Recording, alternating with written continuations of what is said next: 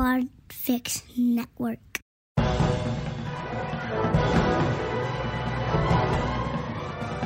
Hello and welcome to episode 203 of the Filmmakers Podcast.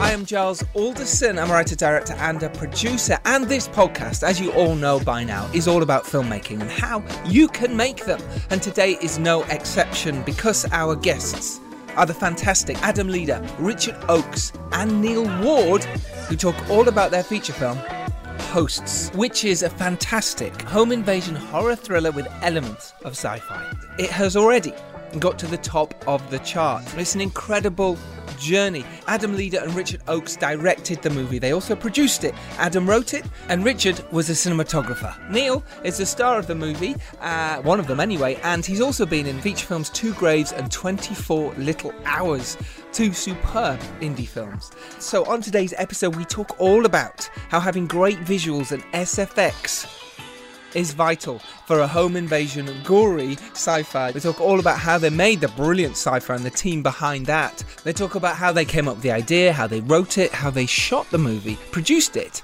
and directed together. We also talk about networking and how hard it can be for crew, but how important it is as a filmmaker. We also talk about their YouTube channel, Dark Fable Media, which you can find in the show notes, by the way, and I highly recommend checking that out because that is where they asked people to invest in them and their film, Hosts, and they successfully raised enough money to do so. They also talk about being yourself in investment meetings, and we talk about stretching their budget, which was just 23k UK pounds, and they shot in just 10 days. The boys were absolutely fantastic. It's super inspiring, and you're bound to enjoy this week's episode because they're a lot of fun as well. But I wanted to say to you, first of all, thank you so much for listening. Appreciate that. But I wanted to say to you, if you're a filmmaker, creator, actor, writer, you're listening to this, and you want to make your movie, your TV show, then don't stop trying. Don't stop believing in your project and your own ability, and just go for it. And do you know why I wanted to say that? Because that is the advice I hear all the time and again. When I ask my guests for a little bit of advice, they always say the same thing, and it is exactly what they did. So like today's guests, Adam, Richard and Neal, they had a dream and they went for it. And you can too. It's time to be brave, people. So as Film Pro Productivity and Success Podcast said in a recent episode, embrace the fear and fail your way to the top. Basically, if you don't do it, you can't fail enough to be successful. There's a quote from the fantastic film Synchronic that I wanted to share with you. Random events, chance and luck, that is the key. That's what it's about. The directors from Synchronic will be joining us next week, by the way, on next week's episode to talk writing their ace sci-fi thriller starring Anthony Mackie and Jamie Dornan, by the way. But that quote, I'll say it again, random events, chance and luck, that is the key. That's what it's about. But that quote is just the gist of it. Work hard, find the right people, and luck will come your way. Honestly, it will. The harder I work, the luckier I get, and that is absolutely true. This week I've been working on my showreel. I haven't done a showreel for 4 years. And I think because this year a load of my films came out, I was like, okay, well, you can do a showreel now. So I've been cutting down scenes and doing a showreel. But I've also been working on my scripts and developing projects, getting ready. And I know COVID is happening now. And I know you say, yeah, it's all well and good for you to say. It's not that easy. I know. But use this time wisely. Create your packs. Make that script the best it can be. Really work hard on it. Send it to some friends. Get some advice. Send it to some competitions. But get to the point where you're happy enough to send it out. Your packs, everything ready. Do budgets. Practice. Go make a short in your garden. Get your iPhone out and do it with your dog. With your friend. With whoever you live with. If it's just you, do it by yourself. But just practice. So be inspired. And go out there and make your film. Right, let's get to it, to today's episode. Time to be more inspired by our fantastic guests, Adam Leader, Richard Oakes and Neal Ward, and myself, Giles Alderson. So why not sit back, relax, and enjoy this week's Filmmakers Podcast.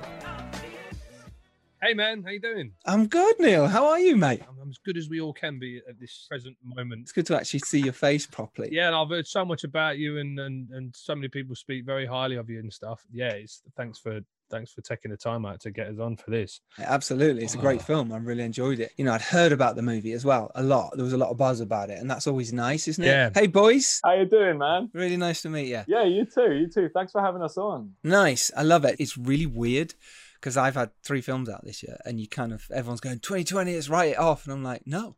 And you guys are the same. You had hosts come out, man. You know, this project of yours that you wanted for so long. So talk to me more about that and how that felt for you. I mean, this isn't a blow our own horn type thing, but I've always kind of just been a doer, even if it's doing rubbish. And I think Adam's been the same, which is why we kind of gel. That's why we kind of started our own YouTube channel, just to make these stupid short films and to tell people really bad advice on how to make them. Oh, good advice, hopefully. It becomes good by the badness. This is what not to do. No, absolutely, yeah. By last year, by 2020, we'd spent the better part of I guess, a year, you know, or just over a year working on hosts.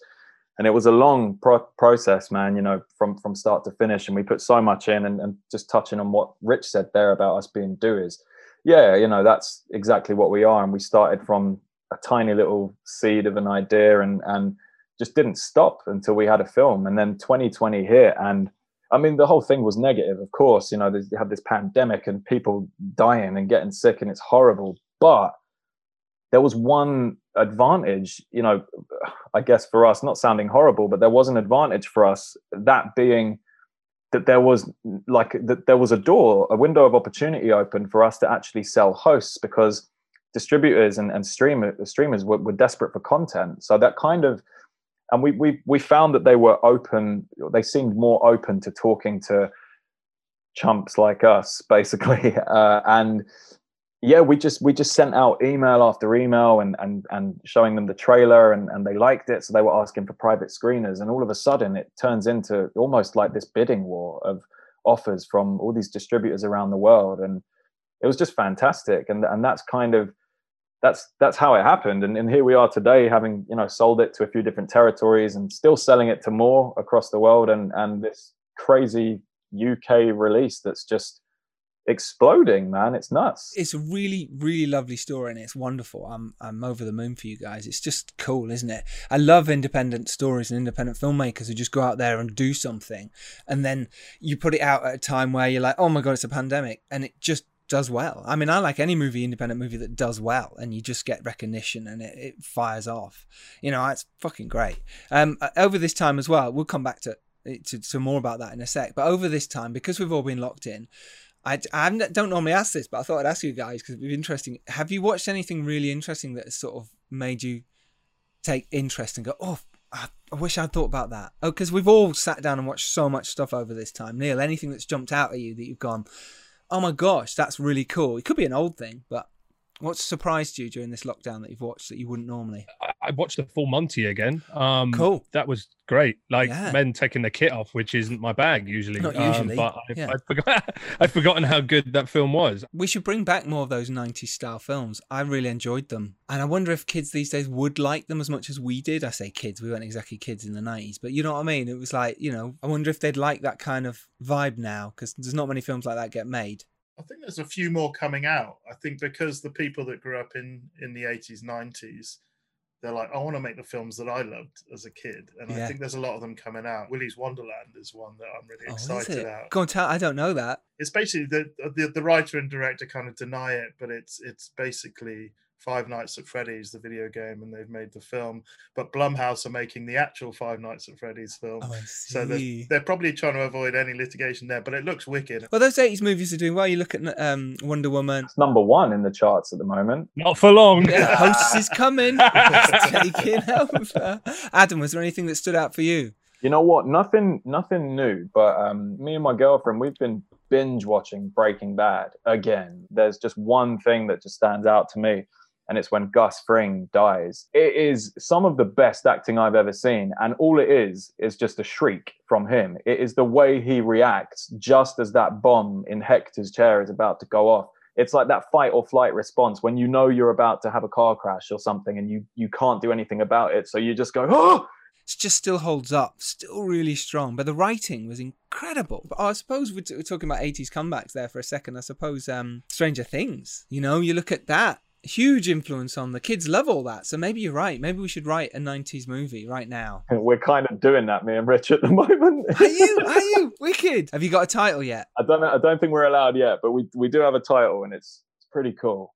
I think it's a pattern though, isn't it? It's like the 80s, it's very popular. Like Stranger Things, they took that from like Drive influences, I'm guessing, like, and that 80s music. And I think it's 90s is going to come in, but the music wasn't so good in the 90s. Well, it depends, doesn't it? I think it depends what era you grew up. I think we just got to that era where the 90s was cheesy and a bit shit, but wonderful at the same time. So maybe for others it wasn't. I one of my least favorite things about the 90s is 90s indie music. I cannot stand it. Whereas I loved stuff like The Prodigy and greats like that kind of came out of the 90s and late 80s. Would that influence you then, all those sort of 80s, 90s? Did that influence you as filmmakers? Did that make you want to become filmmakers? Was there a film that stood out for you that made you go, okay, I want to make a film because of that? Or was it just genuine influence? Adam, start with you. The first horror movie that I ever saw was the original Nightmare on Elm Street. Yeah, and after that, I was turned on to horror. I was like, what else? What the fuck can I watch that's worse than this? Like, I need to find something that's... And I was just obsessed with it. And then I remember I'd always put on scary plays to my grandparents. They were the audience, and I just wanted to make crazy, scary films. But I also like music as well. And when I got to, I guess, 14, 15 or whatever, I started joining bands and stuff, and I went down that route. Were you a singer or were you a guitarist? A singer. And nice. I sort of done that for a while, and then that kind of led mine and Rich's paths to cross. And was it a terrible indie band? And was Rich like, please, you've got to stop this shit? It wasn't, and I think that's one reason why Rich took a liking to me, because it wasn't an indie band. Yeah, and that's that. When me and Rich met, he came to shoot my first music video. We discovered that we both actually wanted to make films together. That's nice. You know, it's interesting how you meet people, isn't it? Neal, how did you meet Richard and Adam? How did it come about? It was on a Patrick Ryder film, and I wasn't even in it.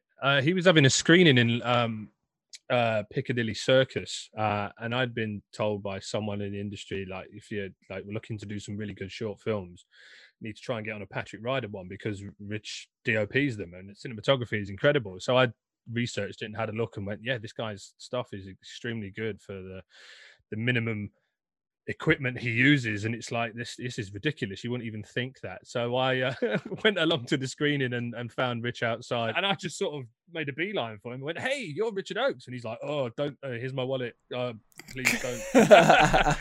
I'm like, no, I'm a fan, I know so and so and this, that, and the other, and got chatting to him, and I said, would you mind if I sent you my show reel? Yeah. After that, I'd met Adam at a networking evening. Rich brought Adam along, and we all met up and had a chat about stuff, and then just went from there, really. Yeah, so it's so important, those networking events or going to screenings, because that's how you meet. And for filmmakers out there, it really is. It's really hard sometimes to go to them, and like you say, Richard was still on his own, and you could just sometimes people get overwhelmed at these things, or they just don't care, or they've been to so many. But actually going to approach someone, as Neal did there, is incredible, because look at what it's achieved now for you guys, you know, with hosts. Do you guys think it's important to do that as well? Do you think it's important to go to festivals, screenings?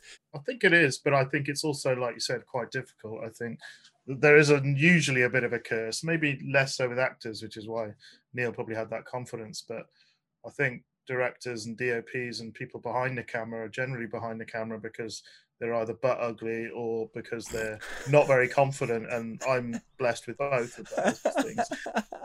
It's just not true. I genuinely think that networking evenings are great, but you need to separate behind the camera people that make the films happen and actors, because all that happens is you get a group of male actors just going around the room trying to just work and get into films, which is how you need to do it. But sometimes when the businessmen talk, the directors talk with the producers, and the money men talk to the producers, there's just like actors hanging around, and you can watch a room. I go to them purely to sit in the corner with an old fashioned and just watch other people just look so desperate. And some people get very far with that, and it's like a numbers game. It's like, I can go home with 5 business cards from people that I can message. I don't even know what they do. Or like I did, went straight to the one person that I researched and known was going to be there, pluck up the courage because I'm terrible in social situations like that, and just go speak to him, say what I want to say. I think his stuff's great, compliment him. And luckily he was a nice guy. And I again, you're trying to get business done. I find that's an unhealthy look, but again, if you're playing the numbers game, I'd rather play the sort of quality game. Well, you're right. The thing that really helped you, as you've just said, Rich, was he sent you his reel and you were like, okay, send me your reel, whatever. Yeah. But then you watched it and was like, well, this is really good. So if you've got something to show, you're not just going, hey, I've got a film idea. Hey, will you write it? It's like, no, come with something. Come with, God, if you came with money, different story. Come with a free camera kit or a free package or a free house that you can film in, or, you know, a group of actors. You've already done a podcast on that film, or something that will help the filmmakers go, I can see your vision. I can see your story. Or there's an acting reel that's really well made. I can see this kid's ability. Very hard for actors, and I do feel for them because it's a busy sphere for them. It's less busy for DOPs. So I'm kind of blessed with that. But they have to keep kind of taking a punt. And for people like us, like, it can sound a bit annoying, and I don't want this to come across the wrong way, but get a lot of messages from actors going, check out my reel, check out my reel, check out, and composers. It's loads of them. It's amazing, isn't it? I get loads Fill of the those. inbox. And it can get annoying and it can get dismissive, which is bad on me, but a lot of the time you watch it and you go, it's just not good. Like, it's not to sound bad, it's just not good, and you just need to refine your craft. And when Neal's popped in, I watched it and I was like, oh my gosh, this is actually really good.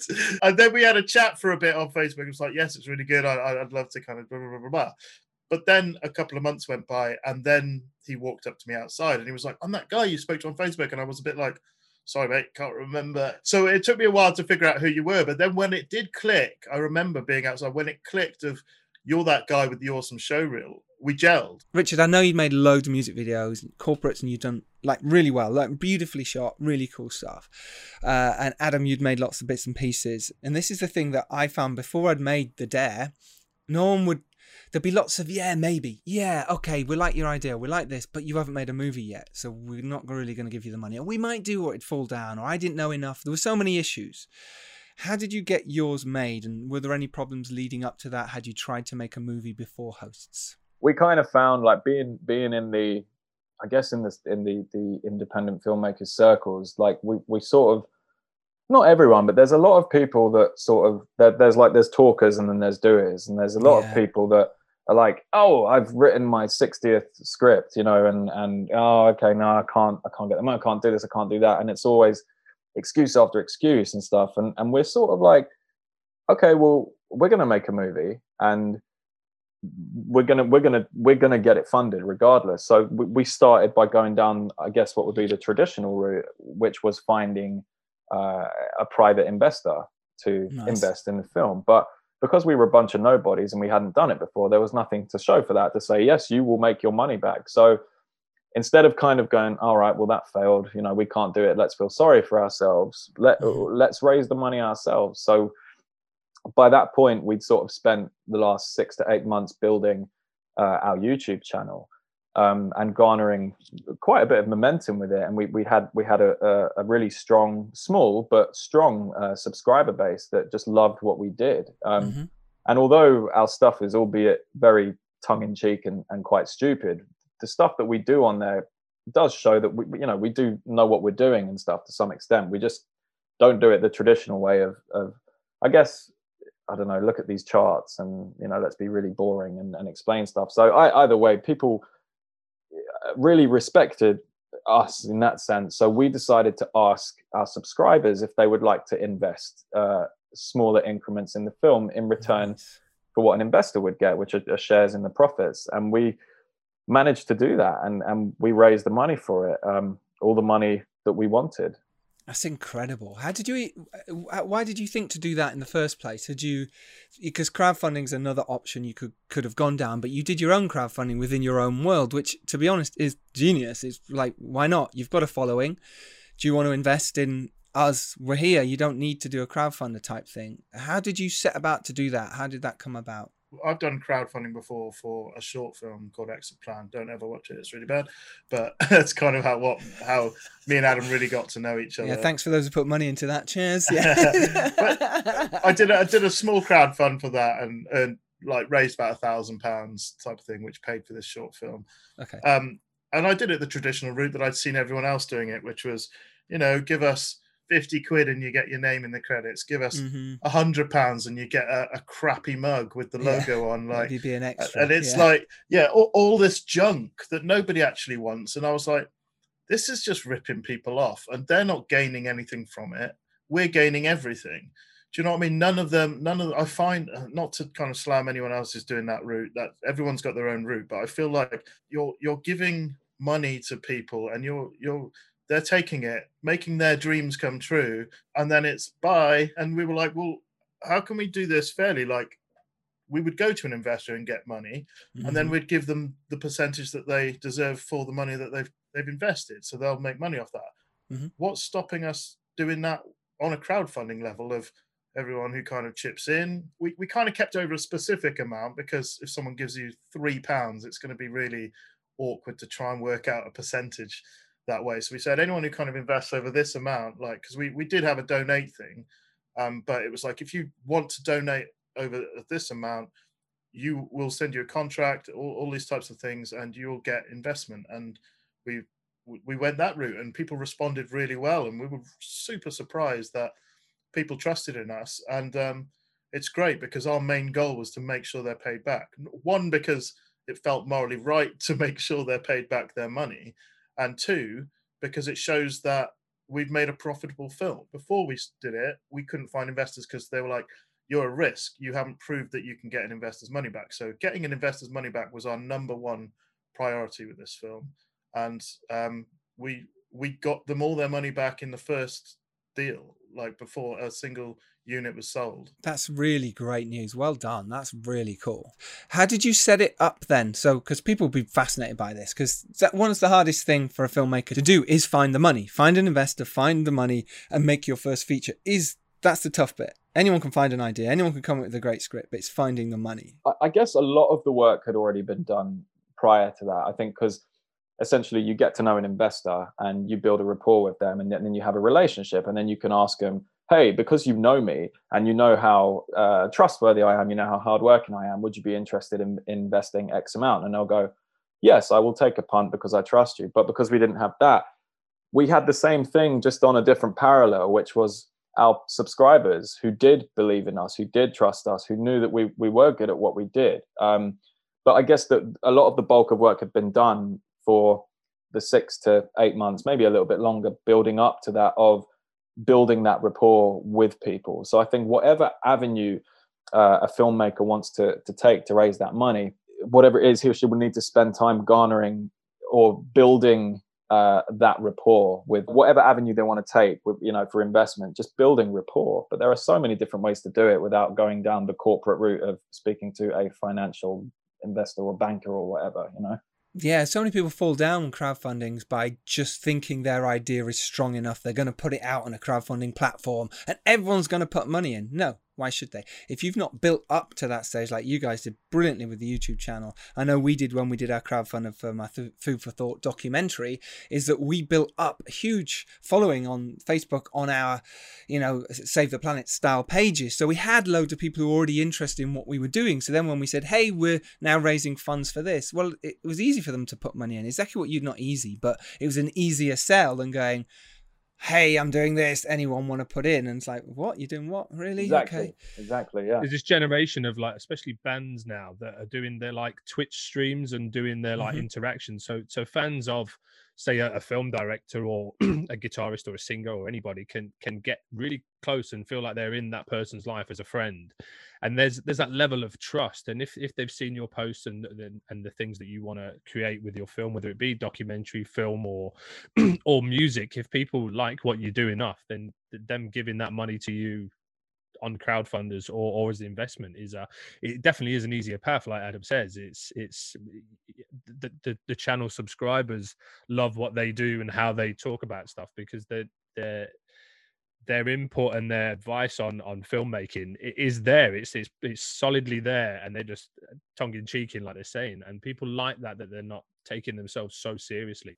Close friend of mine who's actually quite wealthy, who is potentially interested in coming on board the next project, or at least helping find some of the people in his circles for the next project. And albeit, you know, knowing him for the better part of 2 years now, without the achievements of hosts, he wouldn't be interested. But even he's been advising me on stuff, and you know, how to pitch and stuff, because I don't wear suits. I can't stand wearing suits. I hate the corporate world. And I said to him, you know, what if you hook me up with, you know, a contact of yours, how do I dress, you know, how do I speak? And he goes, what the fuck are you talking about? You go in, you be yourself, you wear, you know, dress casual, don't wear a suit, dress how you would normally dress, maybe on a night out, and be yourself, because they want to get to know you. They want to know the personality. If you try and put on this corporate facade, they're going to see right through you. I think the key thing is just going in there and not trying to be someone else, not putting on a mask, just be you. And I think that's ultimately what sells it.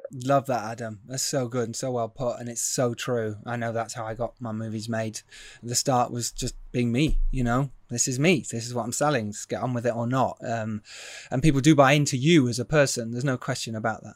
And your guys did that on the on your YouTube channel. They're like, well, we like the guys. We like what they do.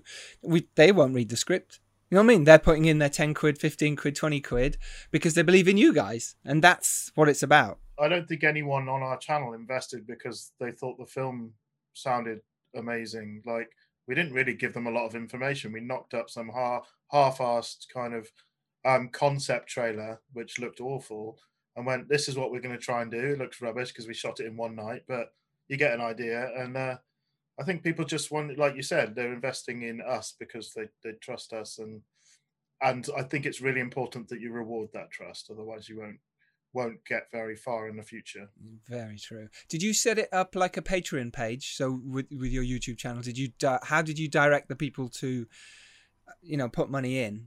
We did a 12-hour like live stream, and it was like basically we had a PayPal account hooked up to info@darkfablemedia.co.uk and all that. So like anyone that wanted to make donations under a certain amount would send it to that, or anyone that was interested in making an actual investment in return for shares would send an email, and then we would then get our producer to send over a contract to them and discuss or negotiate. I see. Their shares in the back end and stuff. So amazing. So you just did it through PayPal. That's so cool. Neil, were you involved at that point? The guys did incredibly with that, because filling 12 hours with watchable content is extremely hard. A lot of it was adverts and stuff from like sponsors and like official sponsors, Aperture lights and things that Rich and Adam had shot with Aperture lights and things like that. I mean, look, that sounds amazing that you did that, and well done. How much did you raise in the end, and how much did you want to raise? We wanted to raise 25 grand, and we raised, I think, between 22 and 23. Amazing. It was enough to do it, and we managed it within that budget. How did you set that budget aside? Why did you think you could make a movie for 25k in the first place? Was that had you done your budget sheets and you said, right, we can get a house, we can get actors? Talk us through that process. One of our producers, Craig Hind, we had them look at the script, and they went through, kind of gave a rough cost, and then he said, what can we achieve and what can we do? And then we kind of went, this is what we want. Okay, you can't have that. Okay, so let's have another think about what we can do. And we ended up shooting the whole film in my house and the composer's house for free. Wow, that's great. Was it one of the composers that kept emailing you? Oh, have you got a house? But you kept replying back, have you got a nice house we can film it? We kind of worked it all out, just kind of begged, because he had a really nice house. He sold it now, but we kind of went into the script, writing the story and the scenes to what we have at our disposal. The only thing we were umming and ahhing about, the original script was written to a house we were going to hire, but looking at costings of it and the sheer amount of blood we were going to be throwing all over the place, it's going to be hard to find somewhere that would allow us to do that, even if we did have the money to pay for it. So we ended up spending a month or two, me and Adam, kind of just decking out my house, decorating it, re-wallpapering the whole house, laying down carpet on top of the carpet so that the blood can just get all in that. And I still find blood to this day like 2 years on. That's incredible. And I suppose it's your experience from making your shorts, music videos, etc. You knew what you could achieve on that budget. Now, I take it hardly anyone was paid, if paid at all. And it was all the money went into food, getting people there. Yeah, everyone. We didn't want to. The same way we wanted to do something fairly with the investors. We wanted everyone to get paid on this as well, because they deserved it. Obviously, we couldn't pay huge amounts. I mean, the cast are all fantastic and they deserve so much more, but we wanted to pay everyone a flat rate, each day, and we did. All 20, I think it was, cast and crew, everyone was paid, and the rest was, it was literally like Rich said, touching up on that, it was, let's make use of what we have, and let's really, really, like, if we want to get, this is a bad example because this is the only one where we didn't be careful, where we weren't careful with money, but say we wanted to get wallpaper, we would say, okay, cool, if this place does that, let's see if we can find it for £1.50 cheaper somewhere else. It was so tight, and like all the furniture and the props for the most of it, if we didn't build it, all the furniture and props we went to charity shops, and we got like a huge pile of books for like 5p a book, like all these, apart from the wallpaper, which we just had to have, and that was kind of the most expensive prop, but yeah. But you had to have it, because it did look stunning. I thought the movie was beautifully shot. It looked beautiful, beautifully performed across the board, and just really interesting. A lot of SFX, some really cool VFX, and I'm actually quite amazed you've done all that on 23K. A lot of that is because I'm a DOP and this is my house. I've got a full edit suite. I've got the cameras. I've got the lenses. I've got everything we need to shoot a film. So there was zero cost on the camera department. There was zero kind of cost, I guess, on the visual effects, on the post-production. That was all kind of mitigated. I was paid a bit for my time, but other than that, there was no outgoing. So pretty much that whole 25K budget was spent on wages and a couple of little bits that we didn't have. But the way we did the wages as well, I just wanted to add, is that everyone was on the same flat rate. There was no hierarchy. So the directors got paid the same day rate as Buddy, the little kid. There's everyone. We just said we can't afford to pay crazy amounts. We're not going to pay as low as a lot of people go, or free. We want to kind of choose somewhere in the middle and pay everyone the same. So there's no arguments of why they're getting paid more, I should be getting paid this, and blah, blah, blah, blah, blah. And then we made sure that everyone of the cast and the crew got points, as far as I'm aware. So everyone, like, that's another thing I found when I've worked on other people's films, is they'll say, they'll pay everyone barely any money, and then they'll keep all the points to themselves. And it's like, where's the fairness here? I'm doing the favor and you're getting all the payment. Like, we wanted it to just bless everyone. Everyone's there to help with mine and Adam's vision there, and we want to say thank you and make sure you're paid appropriately. So if we can't physically raise all the money to pay you, £500 a day, we can't do that, but we'll give you points in the back end. So everyone's got an invested interest to do well, and that stretched across the whole atmosphere of the set. It is, and I'm not just saying this because it's mine and Adam's film. This was the best set I've ever been on as far as the atmosphere of the cast. It felt like a family, and everyone put in over more than they were paid. Do you know what I mean? And it wasn't out of telling them, like, you should be doing this. Everyone wanted to, and everyone offered to just get involved and get mucky. And there was a lot of cross departments thing. We had the composer building props, we had all this type of thing, and everyone was just mucking in, and it was amazing. And we were just a family for that 10 days that we shot. You shot for 10 days. Well, that's how to make an indie film, is you've all got to do it together. You've all got to get stuck in. And there will be days that were tough, and there will be days that are amazing, and there'll be problems, as there always is on an indie film, where you can't solve them with a bit of money. What were the major issues you did have when shooting the movie then? What were things that you learned that you do differently on the next one? I guess this is probably always a case, even on the big Hollywood films. Time. It'd be great to have shot this in to have more time, but that just wasn't feasible. There were certain things that we maybe didn't pay that much attention to detail to beforehand that we definitely would now in terms of the pre-production and the build up to the shoot. But I think one of the main reasons we didn't was because, again, this was such a DIY job, and we'd spent so much time beforehand turning Rich's house into the bloodbath that it would become, you know, like, I don't know, I guess just more planning. You can never plan enough, and rehearsals, you know, that would have been great. But I think, again, that just requires more budget and more time to do that. One struggle that we ran into, and I'll take the blame, but I kind of took on the role of finding costumes, and we discussed between me and Adam what kind of look we wanted for the characters. And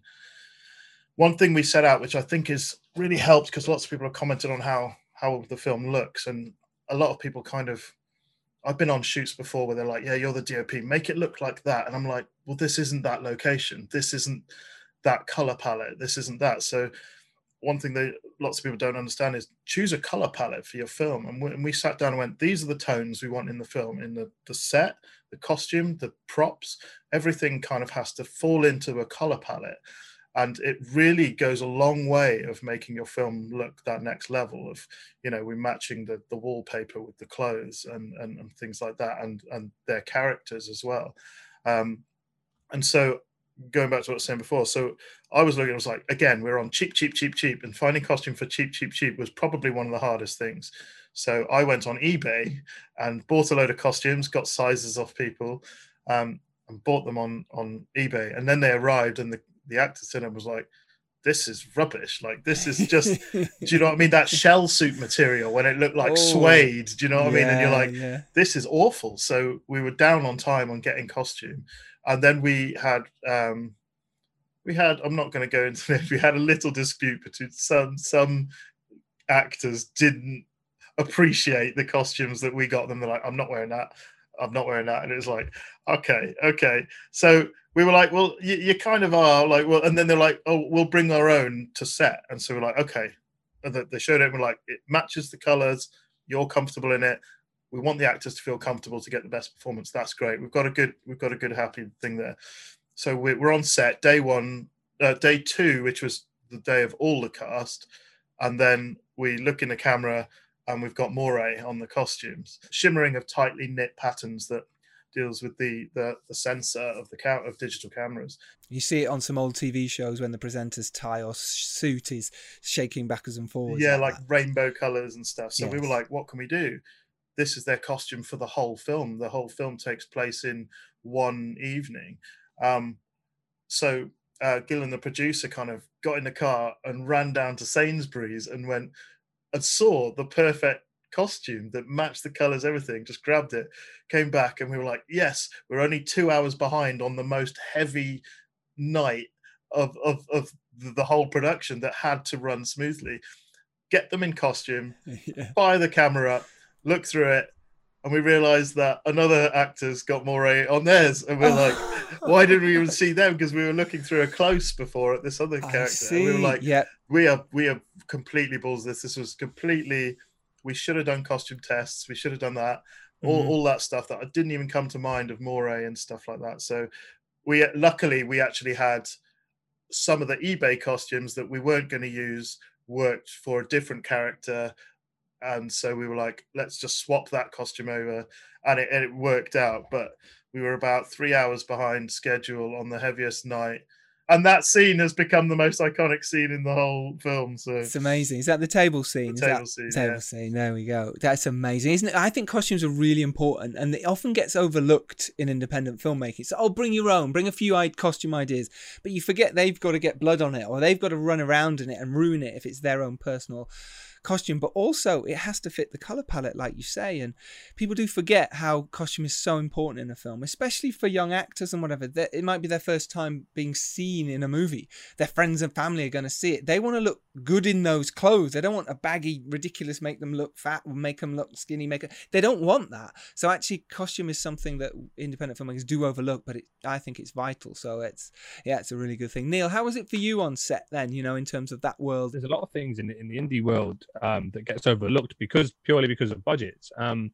The only thing that makes a film and a filmmaker and a director any better is the fact that they have people doing actual jobs that they don't have to do themselves, so they're not splitting their time. So luckily on Host, it was everyone clubs together and does them jobs without moaning or wanting more pay or wanting better food. I just seconding what you're saying is those jobs, like a costume designer, would have relieved a lot of stress of Richard Adams' day load and what they had to do, as well as other jobs and things that we didn't have the luxuries for, like continuity or script supervisors or do you know what I mean? We had first ADs, we had producers on set and runners, but there's all those little jobs that big films can afford because they're a job for people, and you only really see those people on higher budgeted films. But when it comes to indie film, yeah, those things they can be the make or break of what makes your film look slightly better or slightly worse. If you've told Stephen to turn up with his own clothes and he's a goth, he turns up with all his black clothes that don't fit anything, and you said bring your own clothes, and it's not a lot of thought, and that's someone's livelihood that does that for a job. And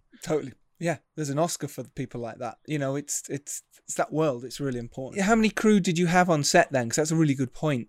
And those people need to be on top of their game. If it's a first, a second, if you're lucky to have a production assistant, you know, production manager. How many people did you have on set? So our cast was Neal Ward, Samantha Loxley, Nadia Lamine, Jennifer Preston, Frank Jakeman, Lee Hunter, and Buddy Skelton. And then we had Buddy's mum, Jodie, who was with us. Benjamin Simons, who... What did she do? What did the mum do? Was she just helping out? She was just helping out. She had to be there as his official guardian, but she was just lovely. She's so lovely. She's great. Benjamin Simons, who composed the film, he was the composer, but he was also acting as script supervisor and mucked in on loads of other stuff. And gave you a location as well, by the sounds of it. Yeah, and let us use his house. Sean Hodson, which was Rich's second camera op. It also First AC, yeah, and Gaffer, yeah. Wow. Okay, what a lad! Amazing. He was brilliant. Kate Griffiths and her assistant Kaylee Walker, they were the ones that did all the makeup and prosthetics and stuff. Really cool work that. I'm going to talk about that. Yeah. Craig Hind and Gillian Williams, producers. Craig Hind also AD. Gillian Williams also took on the task of DIT, which I would never want to take on personally. So fair play to him. Runners, Eamon Yates and Nick Tark. Jason Twigger, the caterer, and also Alex Tabrizi, he was a runner, but he also did the behind the scenes for us too. Nice. And then last but not least, Wayne doing sound for us. Wayne Ray. Yeah, I've worked with Wayne a few times. Lovely guy. Where did you shoot? Were you in London? South Oxfordshire. Ah, okay. All right. Hence why people are much more open to, come use my house. Yeah, and you were going, well, because, it's true. That's really interesting. 10-day shoot. Incredible. How much, like you say, you said you prepped it for a while, but then you said you could have done with more prep time. So what did you do in that prep time? What was the main focus? Were you sorting out shot lists? Were you just getting your crew together? And how long did you really sort of set out? Because obviously you guys are doing your other jobs as well, because you're not necessarily getting, paid for that time. So, and certainly nothing that you can, pay your mortgages for. So yeah, it was decorating the house, putting the carpets in. We built some furniture, so we built the dining table and the island in the kitchen. The island in the kitchen, because that was one thing. We basically went through the rooms and went, how are we going to shoot this? We didn't necessarily storyboard. We just went, how do we want the layout of the rooms to look so it's best for the camera angles? So when we went into the kitchen, all the counters run along the sides of the wall, as they always do. We built an island that comes out so that they can face the camera while talking and have that. So that kind of solved that. We were also doing the shot breakdown of every shot, and then that just went instantly in the bin when we realized how much time we had. And basically the whole film consists of safety shots, which is really nice when people compliment the cinematography, because I'm like, oh, it could have been good.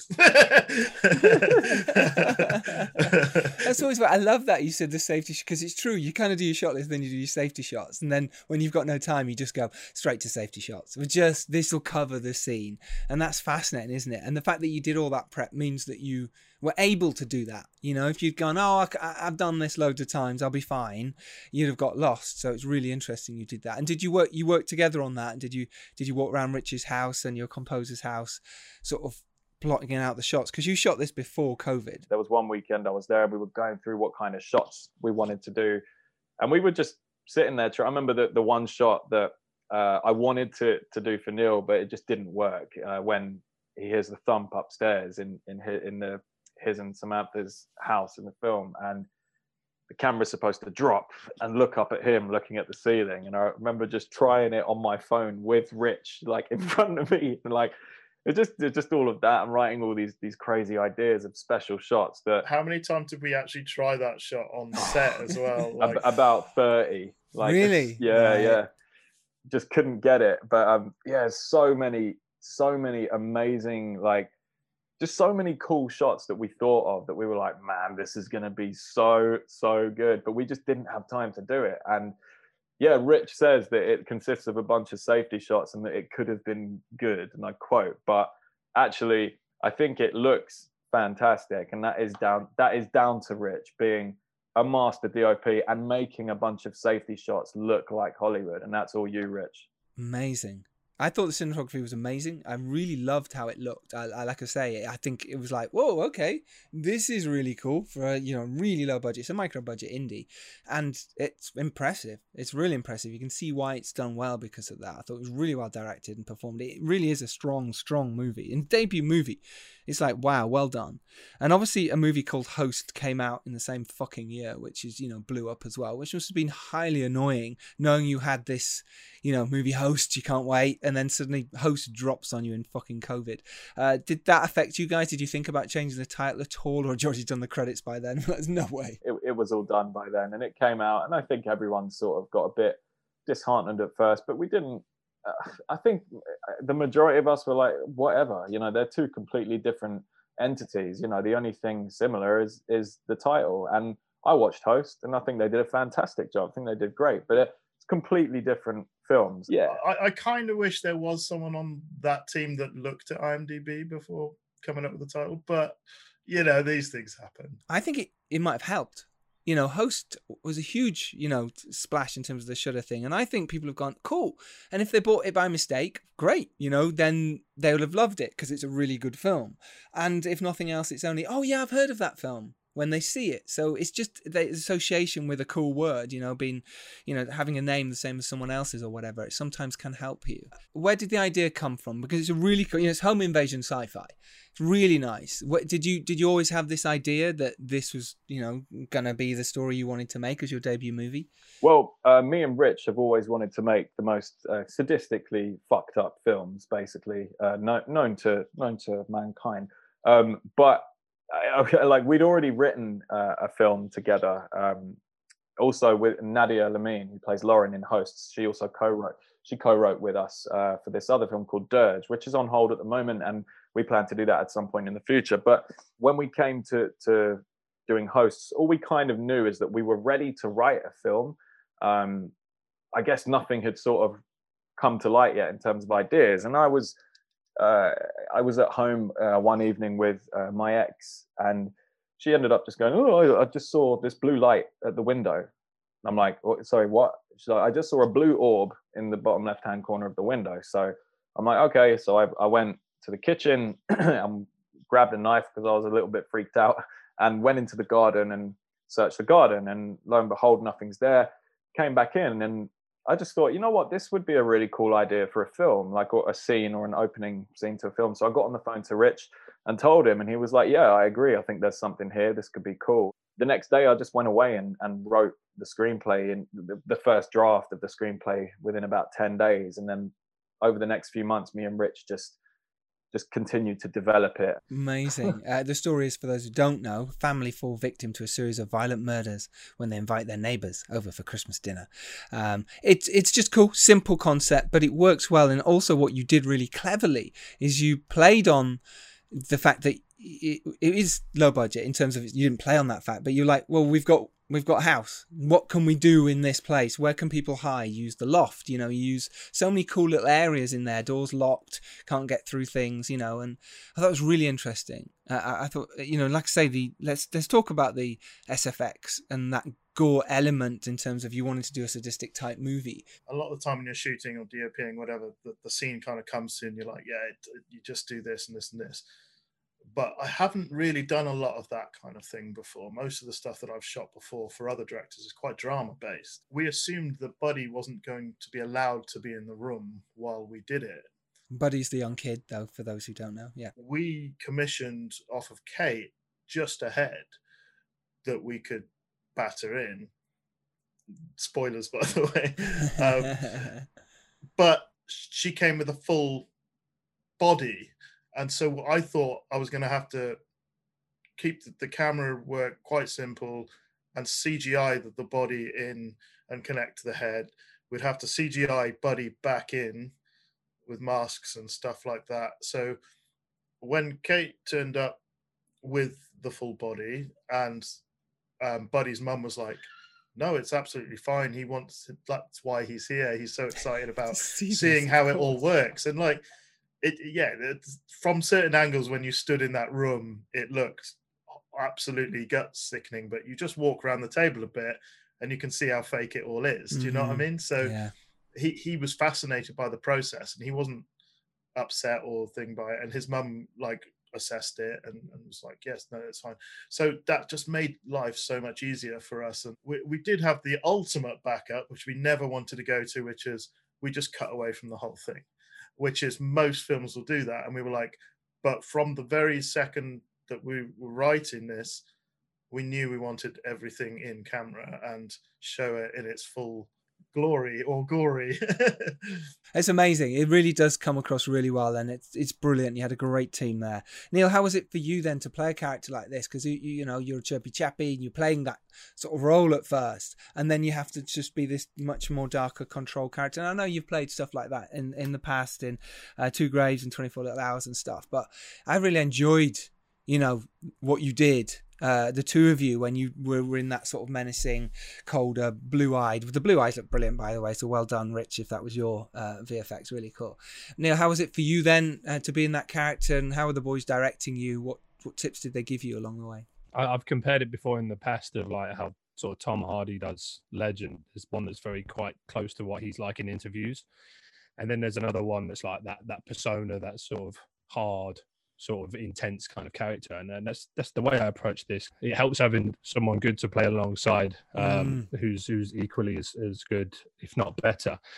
So then you can sit with them and play with the levels of the scene and make it quite natural and fun and loving, and then being all sort of puppy doggy and like just like a soppy boyfriend, really, which is kind of what I'm like anyway with my girlfriend. I do those little things. I buy little presents that mean something, not like, oh, here's an iPod or here's a laptop, here's a TV. I'd rather mean something there. So a lot of Jack in his family life with Lucy in the film, he's essentially a heightened version of me, just a bit soppier and a little bit more playful. But then the intense scenes, I find it really easy to go from one side to another very, very quickly. Yeah. I find that's quite a good trait to have as an actor, is that you can have to switch on stuff because of the demanding nature of the job. You have to be able to draw upon it. And I think for me, I don't method, I don't do any of that kind of stuff. There's situations in my life where I've been extremely angry, or I've been like a bit intense or a bit argumentative, and you just draw on those moments. You know, they're the lines you got to say. They've got to be quite intense, and I always find less is more. And some films I've done where it's quite shouty and it's like blah blah blah blah blah, but with the intense Jack or the possessed Jack, there's more rhythms, there's more beats, and there's more sort of just playing with the body, which I know Sam was doing a lot of as well, like the movement and the feel of the piece. I thought it was great. I thought it was really strong performance, Matt. I really enjoyed it a lot. I thought, like I say, across the board, for an indie movie, it was spectacular across the board. So well done. Let's talk about distribution real quick then, because you mentioned at the beginning that you have made your money back. You know, the money you got put in and what happened, and which is incredible for any indie film to do that. So how did you do that? How did you get the sales and distribution on board? How did you get it to where it is? You know, number was proper high in the charts with all the releases and stuff as well. But let's talk about the distribution and sales real quick, about how you managed to do that. We're really fresh to this. I've done music videos before, but it's nothing compared to kind of creating a film from scratch, and there's a lot of learning to be done. So we were Googling, how do you get a distributor? Watching YouTube videos, how do you get a distributor? And pretty much all of them unanimously said, don't cold call and don't cold email. You need to find an in. They will just completely say, sorry, we don't take unsolicited calls, and hang up on you.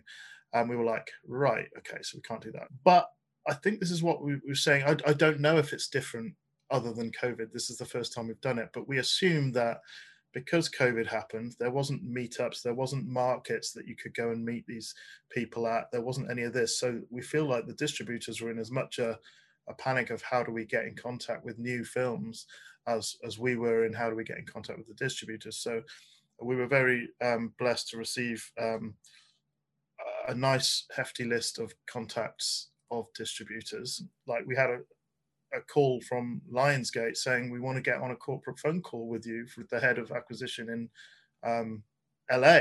Remember that morning, woke up like, what is going on? I've never been so scared in my whole life. Really? My instant mind was, they're going to sue us because they've probably got a film coming out with the same or something. There's no way they want to speak to us because they like the film.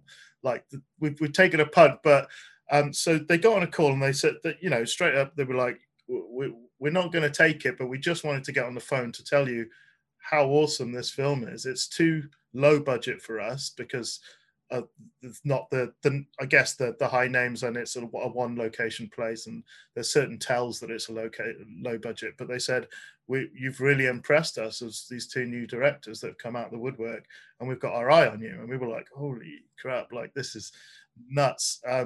But we actually had our eye on Dark Sky from the very beginning. It was one that we thought is in the ballpark of or that we always want to push high, and it was that little bit higher than we probably deserved, you know what I mean, and kind of going up there, and so we had our eye on them. We loved Johnny Kevorkian's films with them, and so we were like, let's kind of aim for them. So Neal managed to get us a contact there with Dark Sky, and we sent it to them, and they loved it. I mean, we were already sold to Dark Sky because, like as Rich said, you know, we were a big fan of Away Further Instructions, Johnny Kevorkian, rest in peace, by the way, which was tragic. But yeah, so we were already kind of sold. But what really, I guess, got us really excited, if that was even possible, was the extremely long email that they sent back to us, describing in every little detail how much they loved the film and why. And that to us was like, holy shit, man, these guys are just as passionate as us. We know that they are going to put that work in. We know they are so passionate. So we were sold before, but that was just like, you know, that was just extra. It was great. So yeah, we just started. I mean, it didn't take long, but we negotiated for a little bit and came to a mutual agreement, which was very pleasing for both the hosts camp and the Dark Sky camp, and that's kind of how it went down. It was great, and they've been fantastic and really supportive of us, and they're just great. Well, the buzz is great. You know, reviews have been great. That's what it's about. So listen, well done. And finally, a little bit of advice from all of you about something you've learned along the way, something you shouldn't do as indie filmmakers. Some really cool up and comer now wanting to go make the first movie. Adam, start with you. Do it. Just do it. There's nothing you shouldn't. You know, don't be afraid of trying different things. Don't be afraid of experimenting. Just do it. And if you reach one roadblock, you know, jump over it or go down another road. You know, like, don't ever stop, and don't be afraid to try things. You will get there if you remain focused and dedicated. And if a bunch of idiots like us can do it, anyone can. And that's the truth. Amazing. Neal? I have to take the sort of actor stance here and just sort of give a bit of advice to actors looking to make something good and to build themselves up, because I've been trying to do this for 15 years, and I finally found two people that sort of got what I did and believed in me as much as I believed in myself to give me the opportunity to be in a film like this. And I've been in other things. I've done good castings and I've done good auditions and I've been good in other roles, but they're very few and far between because we are oversaturated in what we do. So my advice to actors searching out being in good films and being in an indie like host is to not be desperate and to make sure that you are the best that you can be, Love that. Rich? Don't make excuses. Don't put roadblocks. Don't say, oh, I'd love to make a film, but that is the worst sentence you can ever deliver as an aspiring filmmaker, because there is no but. We started this with zero money, zero anything apart from I have a camera because I'm a DOP, but you can find someone, you can find anything. Like, people are putting out films that are winning festivals on their iPhone. Everyone's got a phone. Like, there's no, literally, this is the most time in history that making a film, there's no excuse. Amazing. You boys were brilliant, so talented. It's amazing to chat to you. Thank you so much for coming on. Honestly, incredible. Thanks for having us. Thank man. you. Pleasure. Really appreciate it. No problem. Head to Dark Fable Media YouTube channel, and I'm going to go and polish off my 90s scripts and get one ready for this coming year. Brilliant. Thanks so much, guys. Honestly, your time's really valuable, and I appreciate it. Go watch Hosts with an S now. Links to that are in the show notes. Cheers, boys. Thank you. Thank you, Giles. Thanks a lot, Thank you man. very much. Cheers. And take care, Thank you. everyone. See you next week. Bye-bye.